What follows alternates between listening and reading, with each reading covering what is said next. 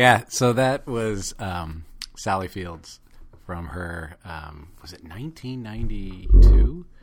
Oh, shoot, I'll have to IMBD that. But that's Sally Fields getting her acceptance speech on for her second Oscar.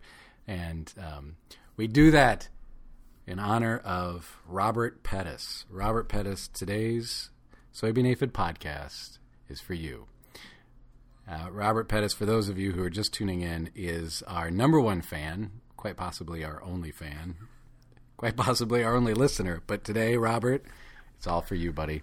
Down in the website, www.soybeanaphid.info, you can find a link to send us questions. And Robert asked if we were going to continue doing our podcast. And oh, are we now? Yes, we have an audience, and we're going to continue podcasting.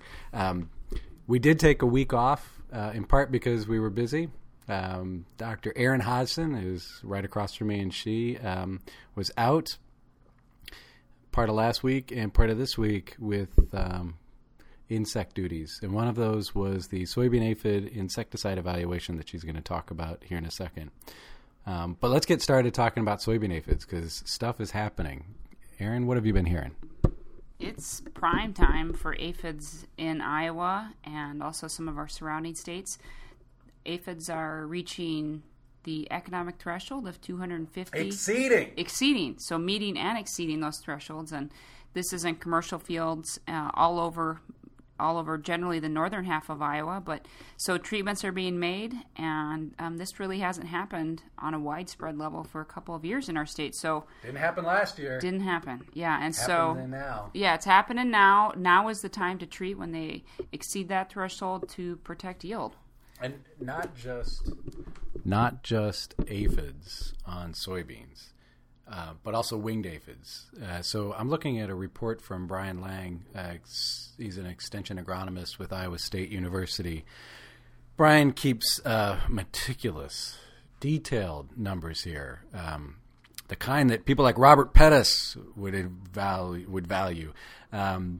Brian has been sharing with us accounts from some of his trial data up in Decorah, Iowa, and starting in, he started in June tracking populations in both seed-treated and untreated soybeans, and pretty much from June 7th on, he found aphids, and they became really significant in August. Numbers went from on August 1st, about 10 per plant, to August 8th, 25 per plant, August 15th, 73, to August 22nd, 383. So today is the 22nd.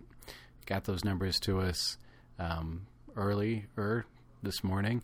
So they've exceeded threshold. And I'm wondering if that is consistent with what you saw yesterday when you did the insecticide evaluation. Yeah, we have a couple of research areas. One is the northeastern part of the state near the Nashua farm, and then one is in the northwestern part of the state near the Sutherland farm. And our numbers aren't quite as impressive as Brian Lang was seeing. They are doubling populations every 5 to 7 days, so Brian's populations are growing even faster. But they are increasing rapidly, and to a point where almost every plant has aphids. Those numbers are increasing steadily. And so we made treatments yesterday at the northeastern location. We have about 35 different treatments we put on. And then the Sutherland location, not quite as big. It's around 20 treatments that's getting put on tomorrow. Winged aphids. Not just aphids on the plants, but the other thing that Brian noted was quite a few winged aphids on the plant and those flying around, about 2 to 3 per plant. So that's, I think, an indication of a couple of things. One, there's enough aphids on those plants that they're getting the sense that they got to move on, and we're seeing then flights from those plants to other fields. And if fields are already infested, they're going to get even more aphids, and they're going to be ready to start making some babies. Making some sisters. Sorry, they're all they all reproduce asexually. So that is aphids up in the northern part of the state. What have you heard from further south? Have you heard anything I think from what I've been hearing from crop consultants and agronomists is that they can pretty easily find aphids, even in the southern part of the state, but just those numbers aren't increasing quite as dramatically as maybe the fields in the north. And maybe one consistent thing that's been going on is that most of the fields seem to be late planted that are having to treat now. So if you got in late, got those fields planted late, those should be the priority to look at and continue scouting until you get a full seed set. So when is it too late? When do we start to think about maybe not treating or maybe thinking about maybe pulling the trigger?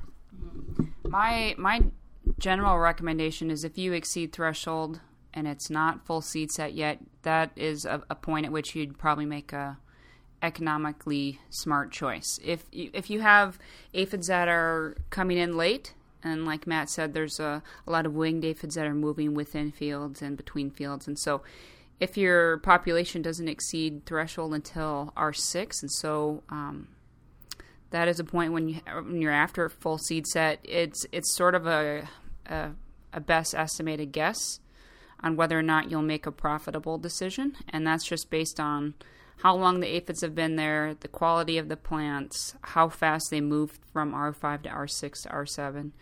And so really the only way to know if it was a smart treatment choice is to leave an untreated check strip and compare treated versus untreated, because we just don't have enough data to say that a treatment at R6 is always going to pay off, because sometimes it doesn't. What about products? What about products? Product choices. And so that's what our efficacy evaluation looks at, is all different kinds of chemistries, a few different formulations.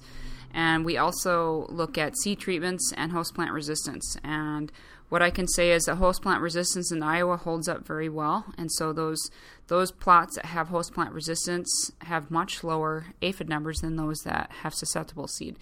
So that should be something to consider for future seed choices. But as far as insecticides, in general, if you make contact with the aphid with whatever chemistry that's labeled, you'll get good knockdown.